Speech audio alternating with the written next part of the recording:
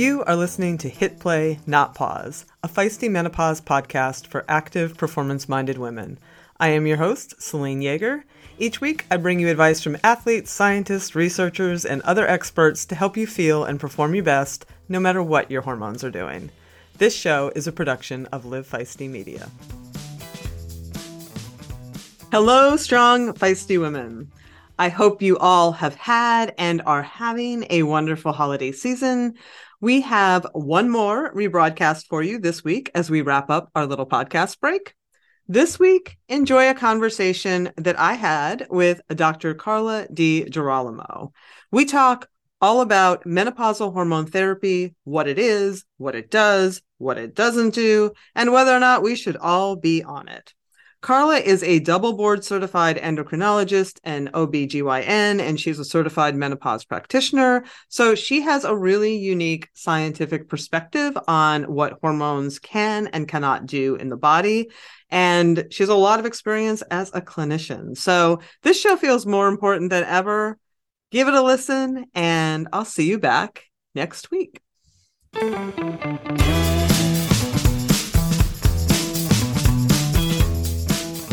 Well, hello, my friend, Carla DiGirolamo. I'm so good at saying your name now. Like, we had a blooper reel with me just being like all the F-bombs. And I honestly am like, I don't know if I can say this name. I don't know what I'm going to do. And now it just rolls off my tongue because you are a frequent guest and a friend of the All Things Feisty. So thank you for being here again. I'm very excited about this one. It's my pleasure. I love being here. I am so excited about the show because I think what we're doing, the subject we're talking about today is so important because we've gone from, hormone replacement therapy, which now we've changed that name and we'll get into that, will it kill you and nobody should take it, to way over to here, like hormone replacement therapy is for everyone because without it, you're deficient. And there's a lot of hard selling of hormones now as they go along with sort of the fear of it. And I want to just take us on this journey of explaining what it is and what it actually can and can't do and why.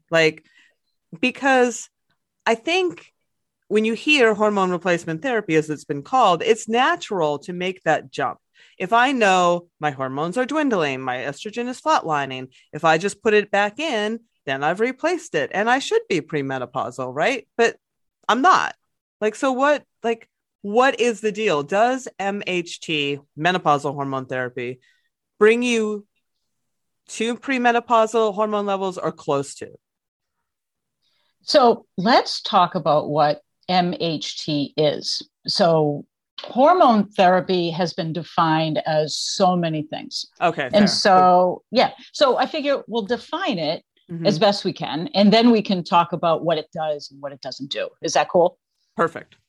All right. So MHT stands for menopausal hormone therapy. And interestingly, I went on to the North American Menopause Society website, the NAMS website, because honestly, this term was kind of new to me. MHT, well, what is that? Okay, I'm an endocrinologist. I should know what this is. So I went to NAMS and I'm like, what am I missing? And if you search the NAMS website for MHT, there's nothing there. Okay. So then I said, this is the website. And so then I went into the Clinical Practice Handbook. That is the publication that they put out for any practitioner who's going to take the certification exam to be a menopausal practitioner. Okay. Nowhere in that manual do they mention the term MHT. Interesting. Okay. Yeah. So my guess is that it is a term that has arisen in the marketplace, defined by somebody as something that someone, they had a definition for it. Because I know you had asked me one time in an email, well, does it include testosterone? Does it not? And I'm like, well, I got to look that up. I got to figure this out. So it's kind of like bioidentical hormones, right? It kind of took on a definition of its own once it got out into the marketplace. But if we look at the literal definition of menopausal hormone therapy, what it means literally is any hormone therapy that we use to treat menopausal symptoms. Okay, that's how I would define it. And it would be the same definition as HRT, right? I mean, those are not separate things. Correct. Okay. And so HRT has then been replaced with HT, hormone Right, therapy. hormone therapy.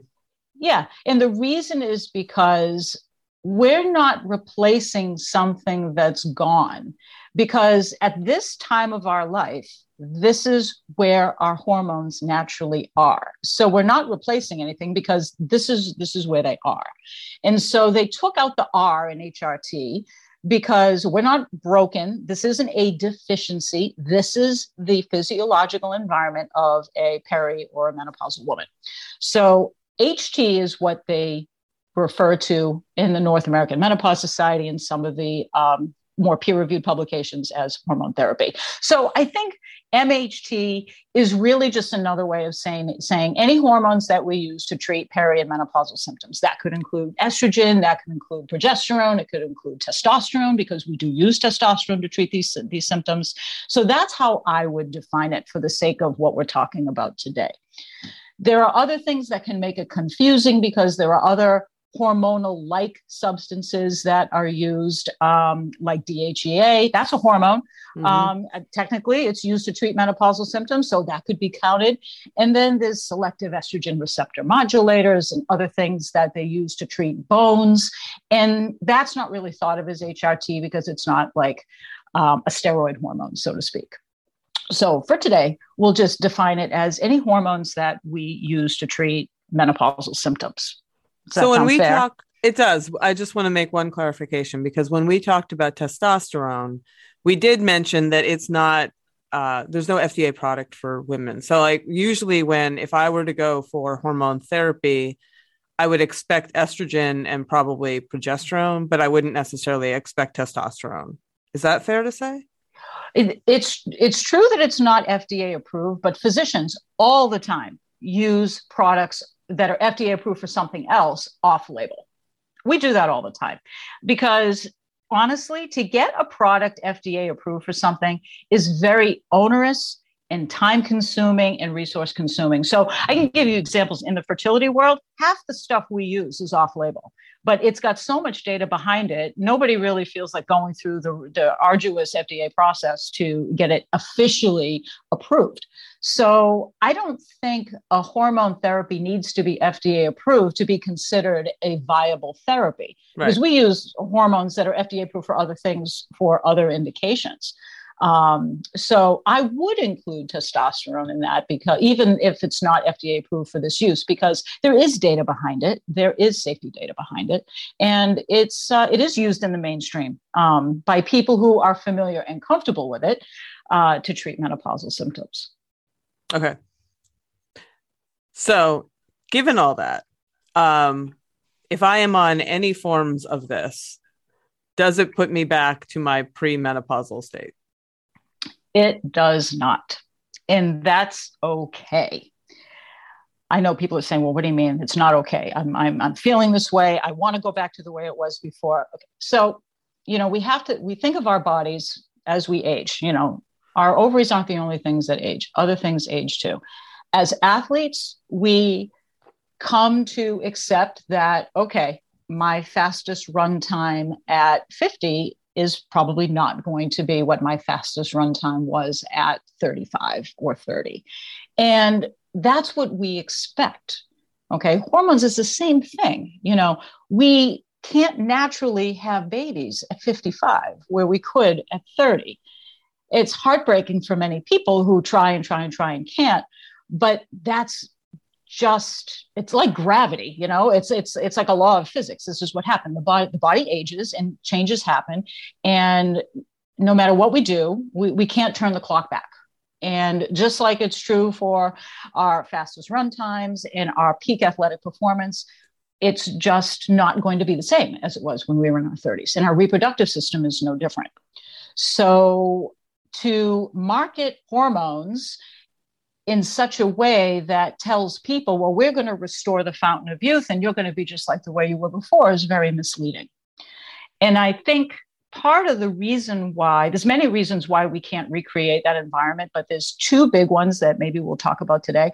One is that a key piece of the equation to why hormones work is actually left out of the conversation, and that is the hormone receptor.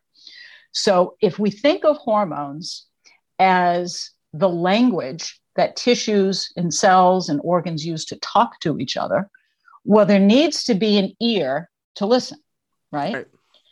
So we talk all about the language and the voice with hormones and hormone levels. No one's talking about the ears that are listening. And so receptors are little proteins on the surface of cells that hear that signal, that estrogen.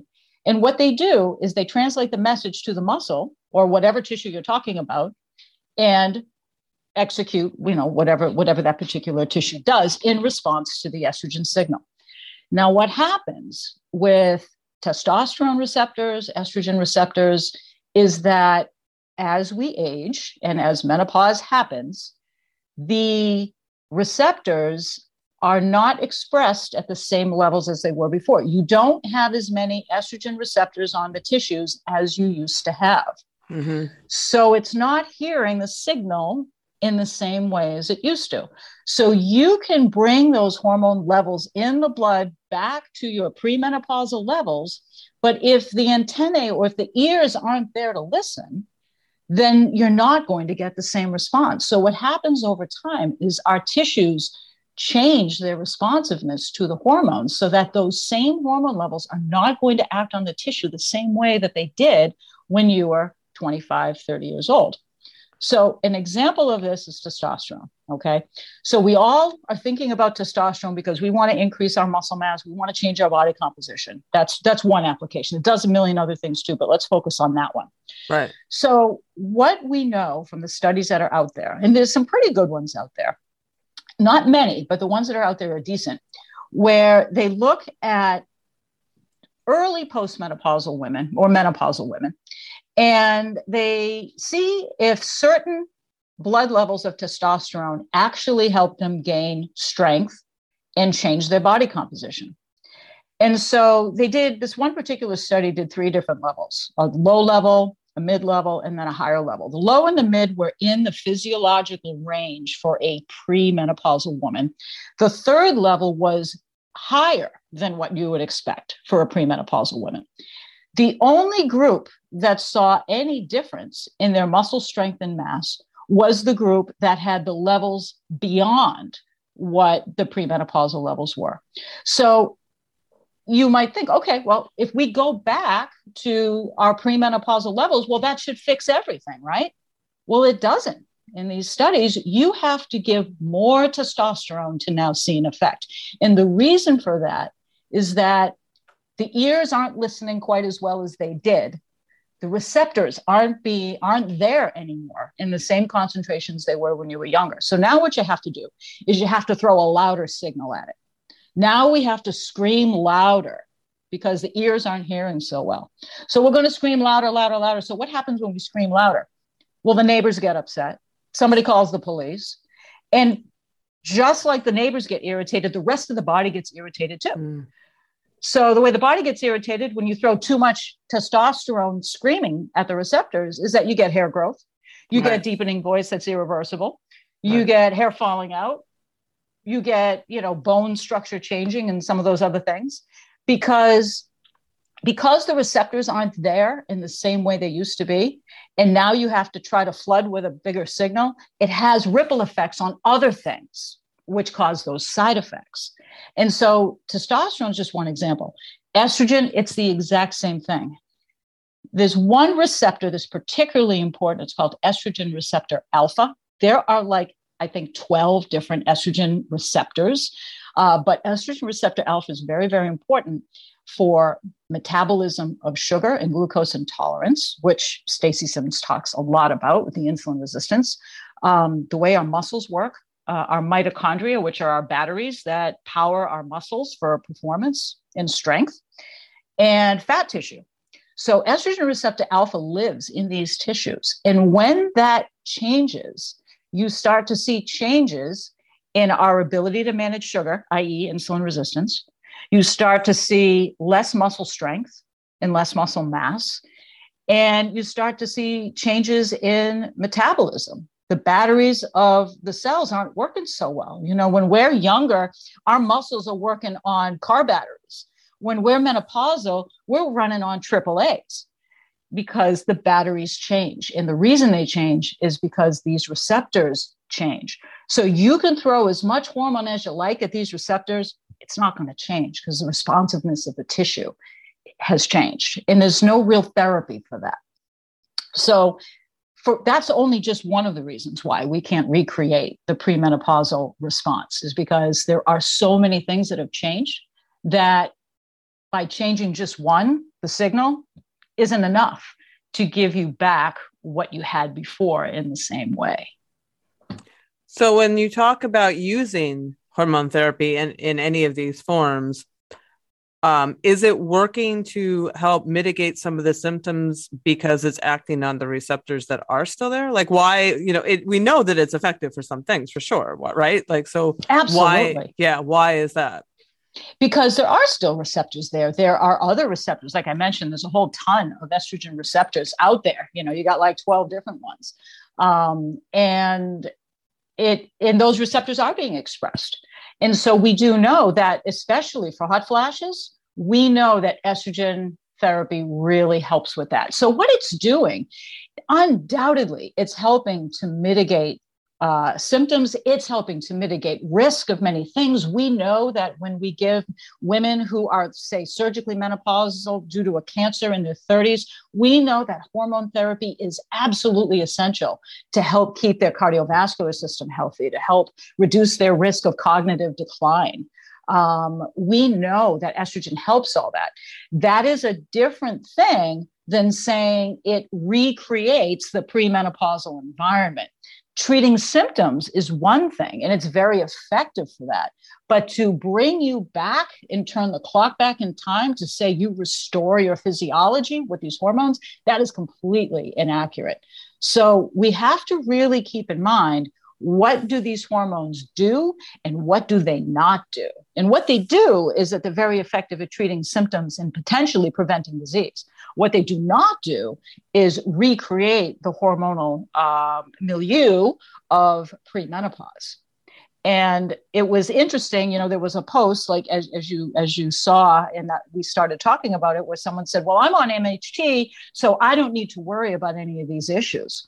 Yeah, you do. Because right. There are people who are like, does this advice still apply to me because I'm on hormone therapy? Yeah. Right. And it's a great question. I don't fault the people at all. Totally. That's the question. It's the genesis of the show. Yeah. Right. Exactly. And I don't fault people for thinking that, I mean, I went to school for 100 years to study hormones and, we all still don't completely understand it in my field, but it's a reasonable question to ask. But the problem is the creators of these hormones, the people who are trying to sell you stuff, they want to sell you the fountain of youth. And it's just very misleading. You can't recreate your 30-year-old physiology. You're still 50 or 55 or 60, and your body is always going to be 50, 55, 60. But what the hormones do is it can treat certain things and it can help prevent certain things, but it's not going to turn the clock back. Yeah. And even that is very, very interesting. And I think that, it's important. And I was going to ask, like, why some people have such different responses to it, but maybe it's because of these receptors. Maybe they still have more active. Maybe some people have less. Maybe some people have more to start with. Do we even know any of that? I mean, there's so much individuality. Certainly it seems to help some people, but it's not like across the board with any of this, whether we're talking about brain health. I mean, it seems to be like bone health is one of the things that I feel like for people with osteoporosis risk, the research looks a little more, the signals are clearer. Yeah. But some of the other stuff, it's kind of a shrug. It's kind of like, well, yes, maybe, some people seems to help a lot and others, and the research is reflective of that. Yeah, absolutely. Genetics is huge, huge, huge, huge. And there are huge variations among individuals on receptors, mitochondria. That's huge too. You wonder why some people, like I have a friend of mine who, you look at her and she just looks like a regular 55-year-old woman. She can deadlift something like 400, 500. I mean, she's a monster in the gym. And, when you talk to her, it's like, oh yeah, my brother was a power lifter, and my other brother was this. I mean, there's clearly genetics there that give this woman ungodly strength. For, you just look at her, she looks like a regular person. And it's incredible what this woman can lift in the gym. I stand there awestruck, because I'm the total opposite. I was built more for speed than for strength. And I just watch in awe of people who can do that. So that just speaks to the variation. And that a lot of it has to do with genetics. So the role that plays can't be understated. As a lifelong runner and cyclist, I am stoked to announce that Tifosi Optics has come on as a podcast sponsor. The beauty of Tifosi sports glasses is that they hit all the marks. They are shatterproof polycarbonate, so the lenses not only reduce glare, but also offer scratch resistance and complete eye protection. They stay put. They have little hydrophilic rubber nose pads that actually get more grippy the more you sweat, so they stay secure and don't slide down your face even when you're running in sauna-like conditions. No matter what sport you do, they have a shade for your activity, including tennis, fishing, pickleball, running, cycling, and just hanging out at the beach. And they are super reasonably well priced, which is very hard to find in a sea of overpriced eyewear. And they just look freaking rad. So head on over to TifosiOptics.com and use the code FM, capital F and capital M, like Feisty Menopause, number 20, FM20, to get 20% off your order today. I'll put a clickable link in the show notes to make it a snap.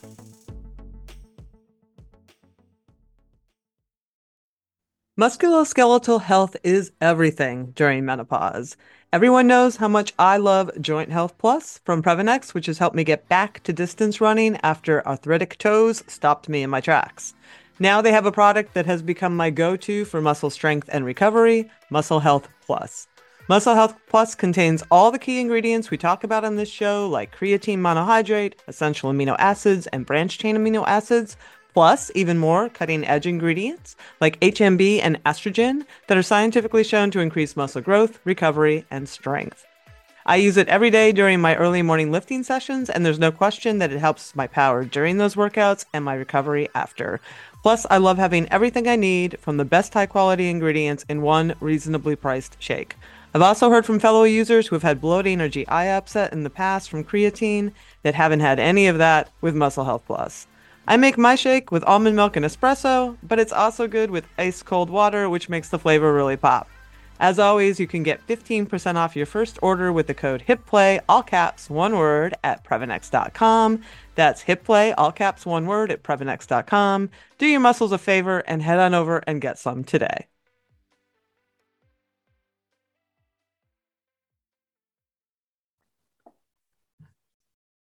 So what would you think that we do know that menopause therapy works most consistently for? Hot flashes for sure. That's been very, very well studied. Absolutely works well for that. I think there really is something to the cardiovascular disease prevention, but I think one thing we learned from the studies that have come before this is the window effect. There is a window of time where estrogen therapy helps, and there's a window of time where it actually doesn't help as much. And part of the reason I believe, and now this is my opinion based on the science that I've read, is that part of the reason why that window exists is because of the estrogen receptors. We know that if you do a muscle biopsy on a perimenopausal woman, you're going to find a certain number of estrogen receptors on that muscle cell. When you do a muscle biopsy on a menopausal woman, you're going to see even fewer receptors. So if that's happening with estrogen receptors in the muscle, that's likely happening in other parts of the body as well, which may be why there's more benefit when there's more receptors around. Right. Whereas when there's fewer receptors around, you're going to have less of a benefit. And then the risks become more apparent, like blood clots. The blood clot risk of estrogen therapy is much greater over 65 than it is in the perimenopausal woman in her 50s. And I talked on the Brain Show, early on in this podcast, very similar window idea that taking it, your brain, like your brain weans off of it, and it return, for most women, not all, returns to that state. And if you put estrogen in it after it's weaned, it can be counterproductive, Yeah. yeah. Yep. That window, that's also very well defined for the cognitive space as well, for the neurological, is that it can be, in younger menopausal women, surgically menopausal or naturally menopausal, that hormone therapy, those birth control pills that you give them early in life really do help that cognitive maintenance later on. So the cognitive decline, the cardiovascular, hot flashes, bones. That is, the estrogen is actually FDA approved for the prevention of osteoporosis, not the treatment of osteoporosis, but certainly the prevention. So those are the things we know hormone therapy can absolutely unequivocally help. I'm not so impressed with breast cancer as a risk. When I'm counseling patients on risk of hormone therapy, my big thing I'm focusing on is blood clots. That's the stuff that scares the bejesus out of me. Reason being is because as a fertility specialist, I treat younger women with hormones all the time. Every single day I'm prescribing estrogen, progesterone, all kinds of therapy for them. And on these women, I do a very careful workup. And look for risk factors. And what scares the crap out of me is when I get a call from the nursing team, Carla, so-and-so just got taken to the emergency room. She's got bilateral pulmonary embolisms from her estrogen therapy. And then, of course, I scramble and I say, oh, God, what did I miss? And so I go into her chart. I look for, family history. I look for blood testing, anything that I might have missed. And I can't tell you how many times these young, healthy women with no medical problems show up in the ER with a pulmonary embolism on estrogen therapy that I didn't catch. So when I see that in young, healthy people, in older people with more risk, it's something I really pay attention to. So that's like the major risk that worries me when I prescribe hormone therapy for anybody, especially older people. Is that still a risk transdermally? There is a risk, but the thought is the risk is less. And part of the reason is that first pass liver effect. When you don't have hormones being metabolized in the liver, you have fewer other things that cause blood clots that can seep into your bloodstream. So the thought is that transdermal estrogen, vaginal estrogen too, has a lower risk of blood clots than oral. But I was speaking to one of the legends in menopausal medicine, Jan Schifrin. She's a friend and one of my mentors at Mass General when I was in fellowship. She was saying to me, yeah, that is true. However, if you have higher levels of transdermal estrogen, like, not just like menopausal replacement, but say birth control pill levels, that you would give a younger person, that's going to make it to the liver. The higher the level going through the skin, some of it's going to get to the liver. So you do still have those risk of blood clots. But the lower doses that we use with hormone therapy, much less able to go to the liver and cause the blood clots. So it's a dose response relationship. But short answer is yes, it is better than the oral. So it's funny listening to you. So I sit and go, okay, in that window, why wouldn't everybody want to take hormone therapy? I'm not on any systemic, but like, why wouldn't? Because I feel good, I feel okay, but like all that, there's always, and I hear it from the audience, that nagging, like, but could I feel better? And I want to talk about performance and body composition because we go into there. But just talking from like being the healthiest me, like, is it something that you think every woman should pursue? I think one size does not fit all. There are so many factors that go into that decision. I have lots of people who really don't like taking medication, and they want to do, and this is true for fertility too. Some people really are scared of it for whatever reason, whether it be rational or irrational, or just philosophically feel like, if I don't need to take something, I just don't want to take it. I have other people who are like, give me everything imaginable that might help me. And so there's a whole spectrum of what people want to do, just philosophically. And then layered on that is, well, what problem are they trying to solve?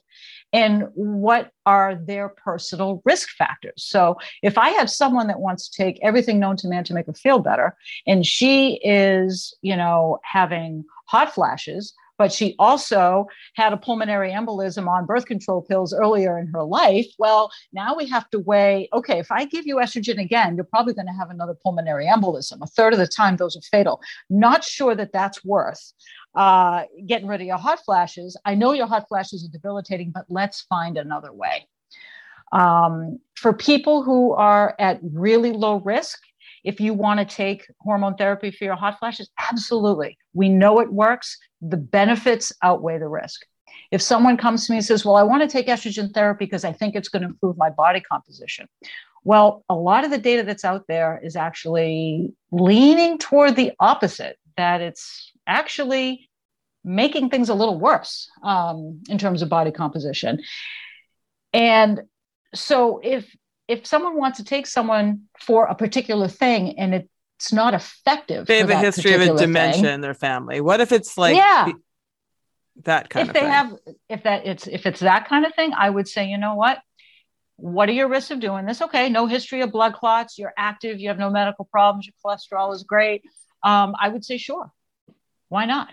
You know, we know that, and if she's in the right window, if she's over 65, totally. Yeah. Because now you run the risk of throwing little blood clots and having ischemic dementia, which is even worse. So if she's in the right window, I would have no problem with that, because there are some indications that it does help, and it may not be as harmful within 10 years of going into menopause. So it's a complicated equation when you're weighing risks and benefits. And ultimately, it comes up to what's the patient's comfort zone? It's like, okay, it may or may not work for this. We don't know, but I'm real low risk. I'm kind of scared of this. So yeah, I'm going to take it, and that's okay. That is absolutely fine. As long as people go into it with their eyes wide open and know what their personal risks are and know what the likelihood of it helping is, I think it's absolutely fine to make that informed, educated decision. And I'd be comfortable prescribing it. Right.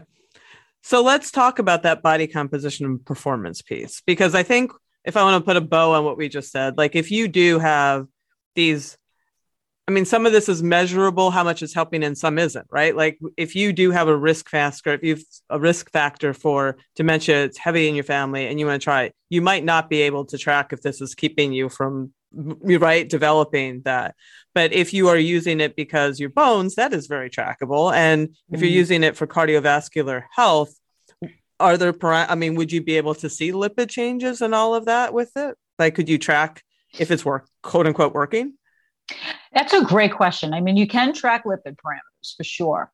Right. But, as you and I have talked about offline, cholesterol is becoming less and less of a predictor of cardiovascular disease. So totally. That's been happening for about 10 years. I just think the statin companies have been fighting it, but that's just my concern.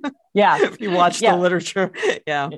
Yeah. For the record, you won't get me near a statin. Absolutely not.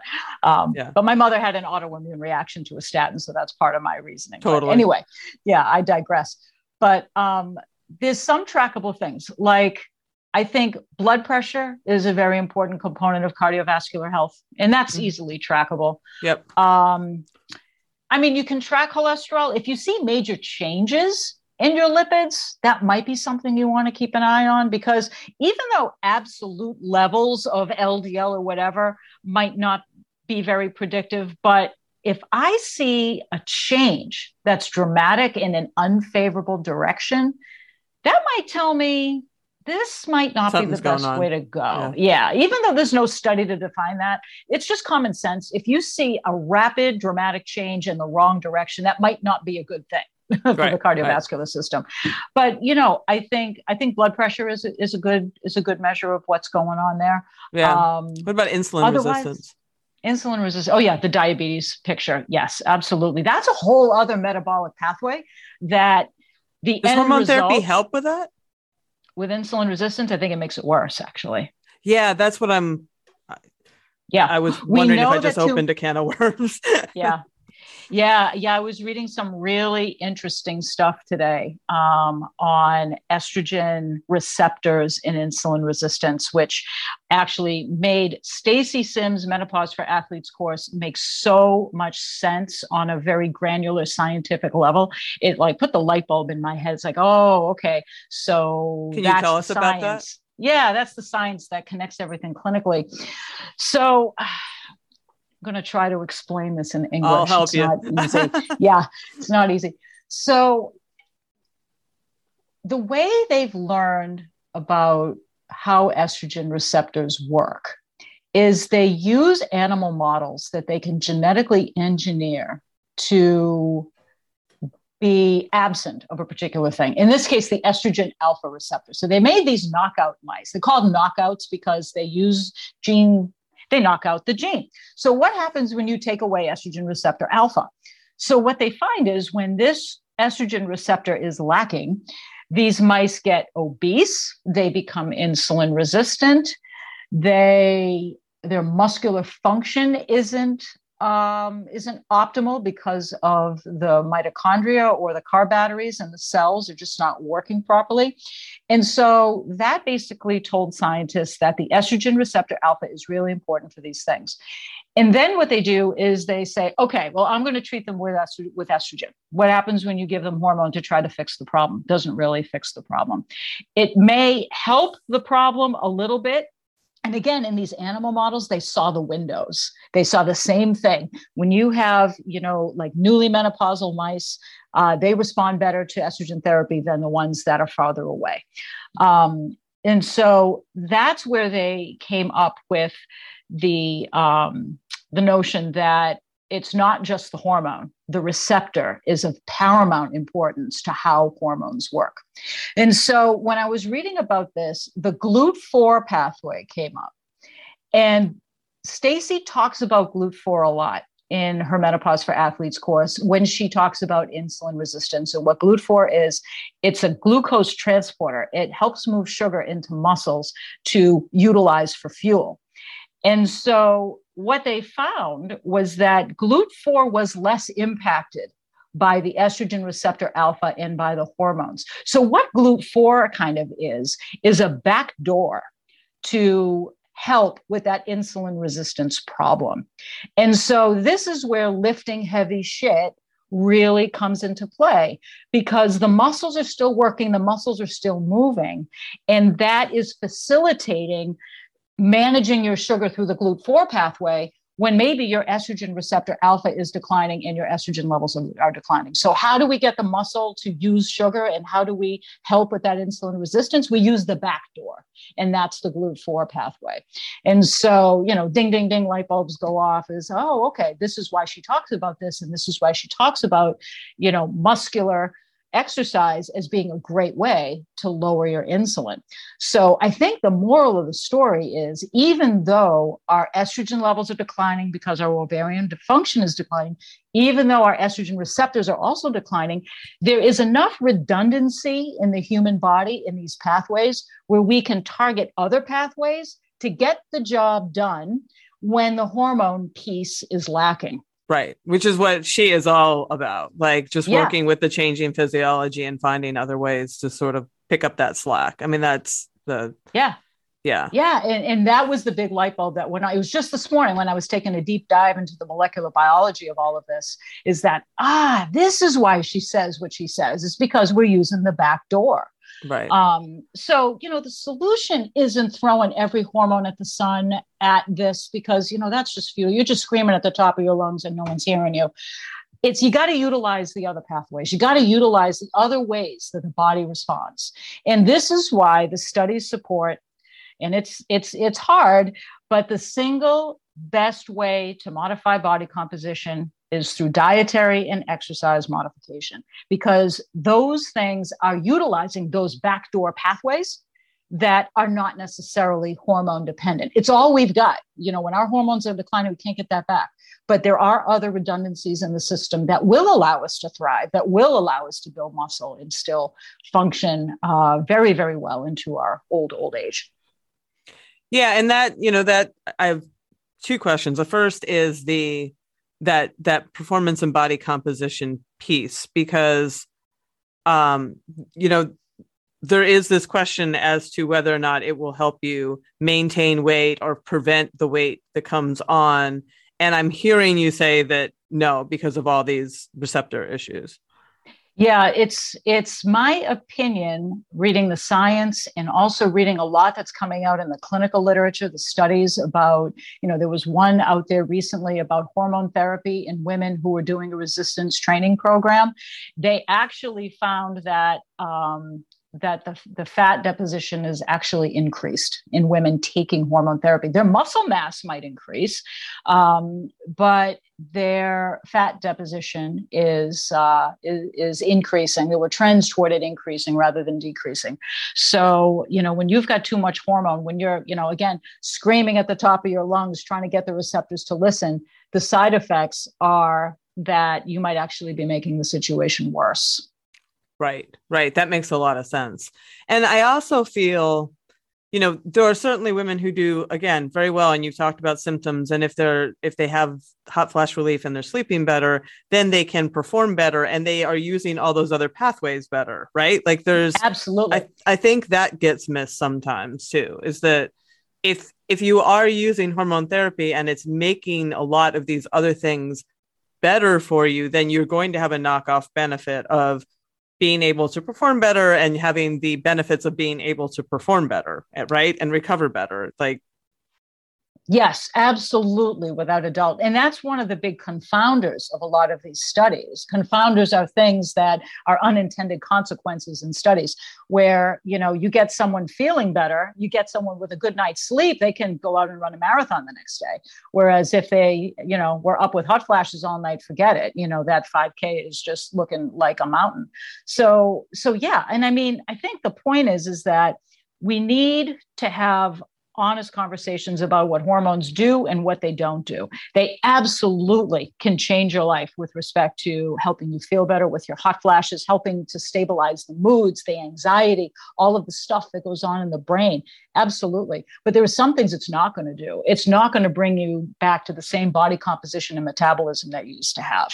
But it will make you feel better, like you said, so that you can go out and utilize those other pathways to help with your body composition. And I think this is why we're seeing in the studies that, it's really the diet and exercise that's changing the body composition. It's not the hormones, and the hormones can actually make things worse with respect to body composition, but it can improve other things. Yeah, absolutely. For decades, running shoes have been researched, tested, and designed for men. Brands have relied on the shrink it and pink it approach to sell male shoes to female customers. That's why we are stoked to be working with Heddas. Heddas designs athletic footwear for women that elevates performance, safety, and style. Heddas has unlocked the science behind women's biomechanics through dedicated research and creates better shoes for women's performance. Some of Heddas' special features include a lower ankle collar to reduce rubbing on women's ankle bones, a breathable mesh toe box to allow for ventilation and accommodate female toe shape, a more narrow and reductive heel cup to reduce heel slippage and take pressure off the Achilles, a rounded instep that creates a snug fit through the middle to match the curvature of a woman's foot, and supercritical foam and a Pebax plate in the midsole to keep our legs going when the going gets tough. Heddas has 3 shoe models designed for different sessions: the Alma Cruise for your long runs, the Alma Tempo for training days, and the Alma Speed for pushing the pace. I've been running in the Alma Tempos, and they are a pleasure to train in. You can get your own pair of Heddas at heddas.com and use the code Feisty20, that's all caps, Feisty20, for 20% off. Check it out today. We'll put a clickable link in the show notes to make it a snap.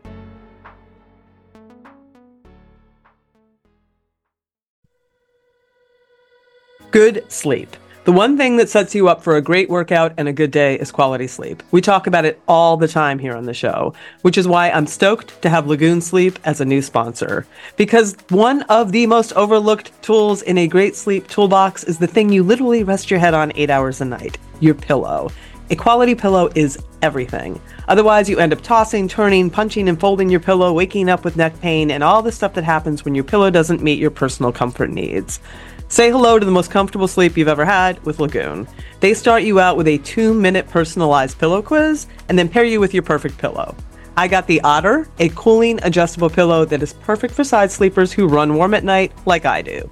It is a dream. It's fully adjustable, so I was able to get the perfect loft and support, and the cooling feature is everything. As someone who turned into a furnace every evening before menopause, I appreciate that the Otter is stuffed with shredded gel-infused memory foam, which instead of trapping heat from my neck and head, draws it away and dissipates it.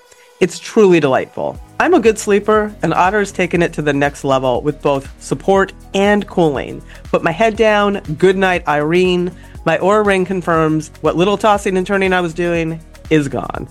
The beauty of the pillow quiz is you can get the perfect pillow that you need to and make your sleep the best sleep you can have. Go to lagoonsleep.com/hitplay and take the 2-minute quiz to find your perfect match, and then use the code HITPLAY, all caps one word, for 15% off your first purchase. Sweet dreams.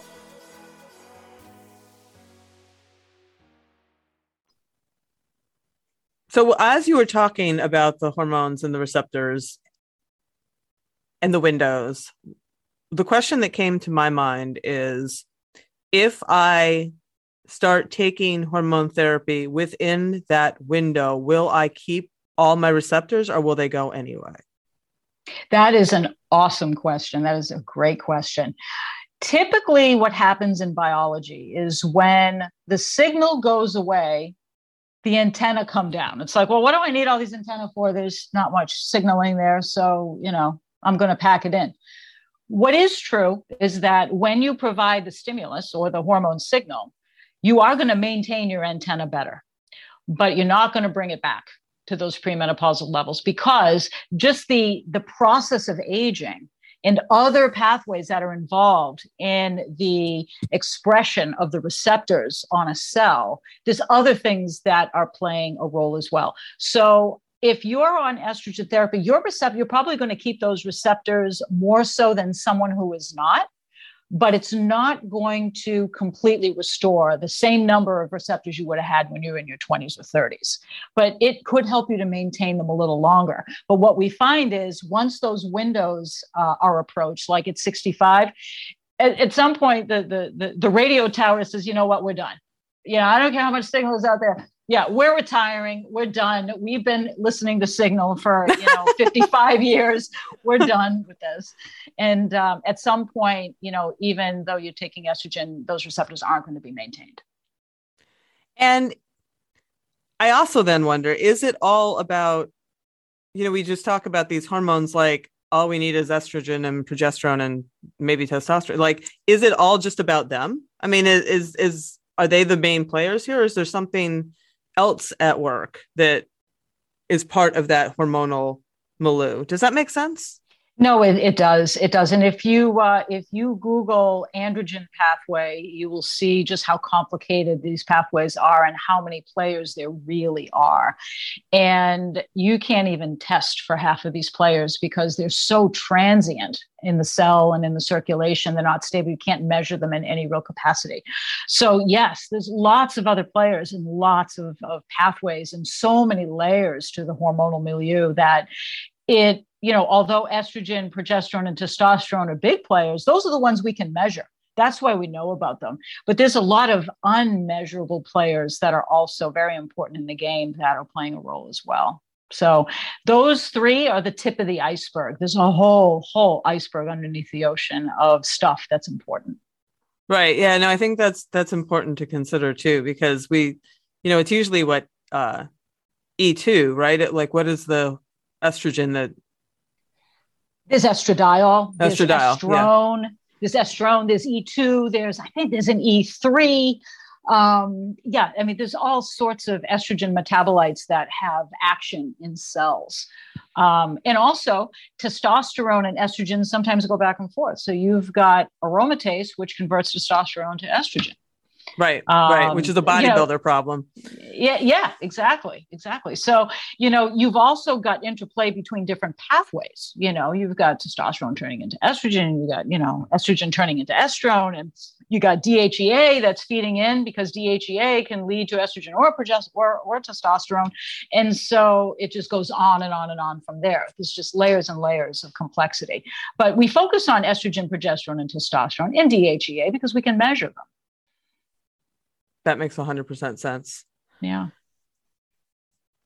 I feel like we covered an awful lot there. Is there anything that you thought about this topic that we haven't covered or that you wanted to make clear to this audience about this? I mean, I feel like I feel clear. I thought I was clear from our previous conversations, and I feel clearer as to why this is so messy and why it can be oversimplified so much. Like I feel like a lot of it's getting oversimplified and oversold. And I want to just be clear, I am not anti hormones at all. I am anti predatory behavior, and I'm anti, telling women that this is the way to get their figures back, which is what I'm almost hearing. And that makes me go off. Like whenever I pounce, it's because someone's telling you that taking this hormone and you won't gain weight and you'll be, feminine forever. I really don't. I have a very visceral reaction to that. So I'm sorry if I jump on people. I never mean to, but I just really don't like that. Yeah, no, you're absolutely right. That is predatory behavior by definition. Is you're seizing on one of the big things that we're all so sensitive to, is that, our bodies do change, and it can cause real problems in our relationships and our body image, especially if we've struggled with body image issues, growing up. That just gets amplified at this time of our lives. And, people, these businesses know that, and they seize upon it. I mean, who wouldn't take something that was going to restore their feminine figure that they had? But it's just not the case. It just doesn't do that. So I think, to just summarize, we unpacked a lot in this. I do actually have one more question. Oh, okay. I just thought of it. No, I asked you to wrap up, and then I'm like, wait, I'm not done. All right. I did want to address really briefly the idea of balancing hormones, because that comes up all the time too. And you've answered this in a roundabout way, but like, why are people selling this notion of you should balance out your hormones, and what does that even mean?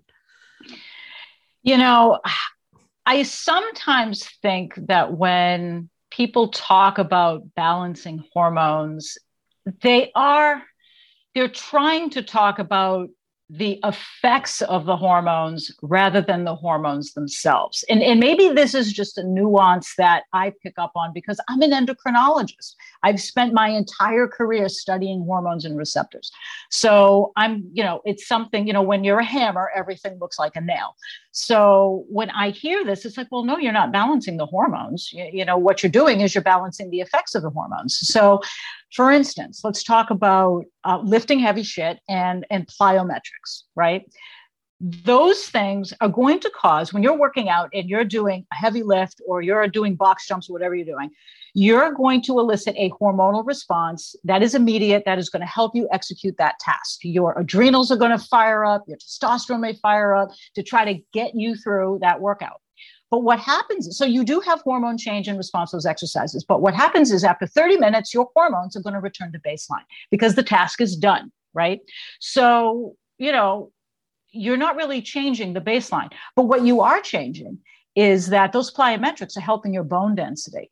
And what happens as the hormones decline in menopause, our bone density declines. So what you're doing is by giving your bones a stimulus with that workout you just did, you are counteracting the effect of those declining hormones, not the hormone themselves. You're not bringing your estrogen back to baseline levels by doing box jumps and back squats.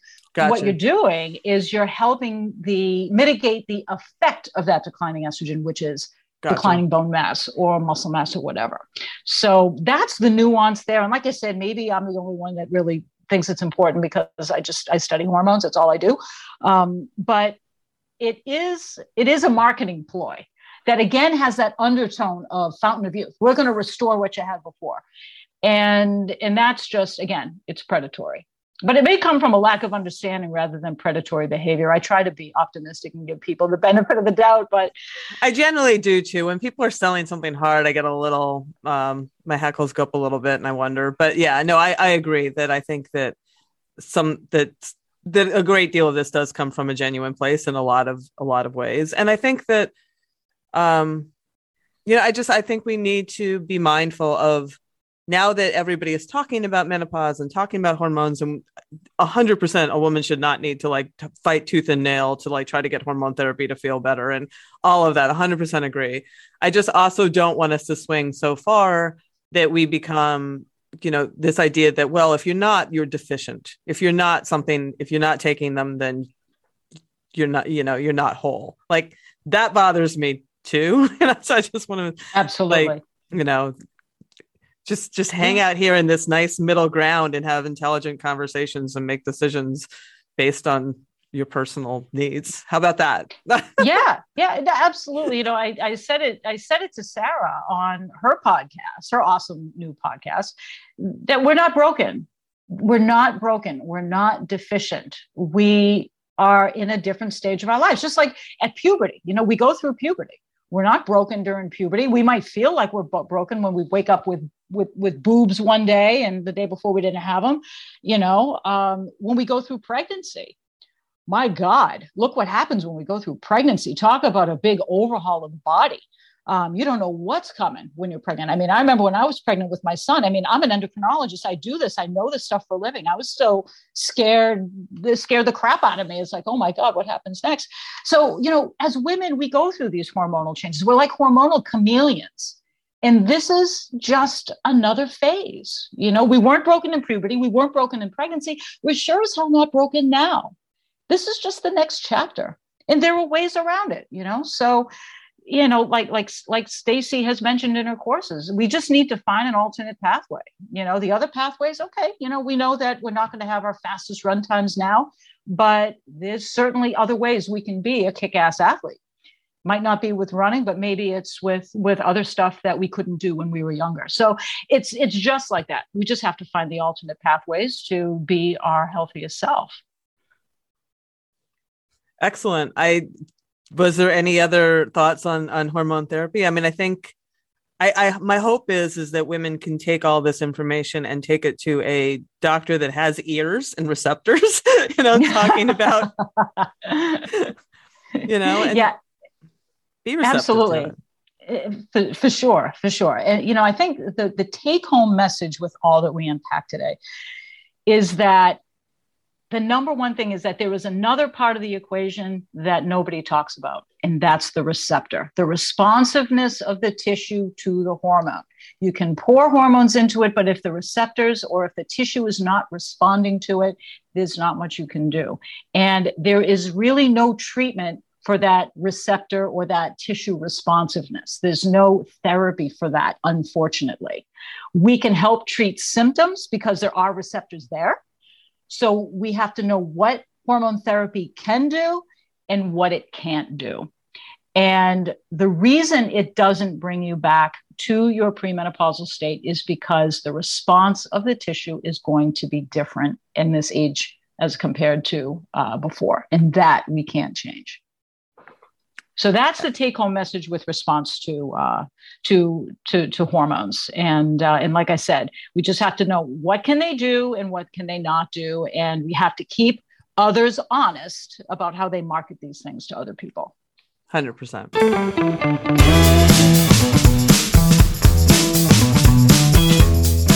Well, that's our show. Come on back next week for the first brand new episode of the new year with Nicole DeBoom. Nicole is a former pro athlete, Ironman world champion, entrepreneur, and all-around awesome, thoughtful woman. We talk all about the challenges of perimenopause, our changing identities, and what is joyful as well as difficult about this time of life. So come on back for that one. And until then, as always, stay feisty.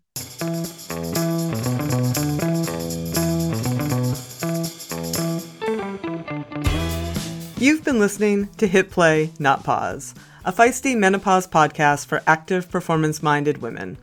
I'm your host, Celine Yeager. The show is edited and produced by the strong, talented, and amazing women at Live Feisty Media. Follow us on social media at Feisty Menopause, and please help us spread the word. Screenshot and share this episode on your social media channels with the tag @Feisty Menopause. Share the show with your friends, And please subscribe, like, review, and rate this show wherever you get your podcasts. Word of mouth and good reviews make it easier for other listeners to find. Thanks for listening, and as always, stay feisty.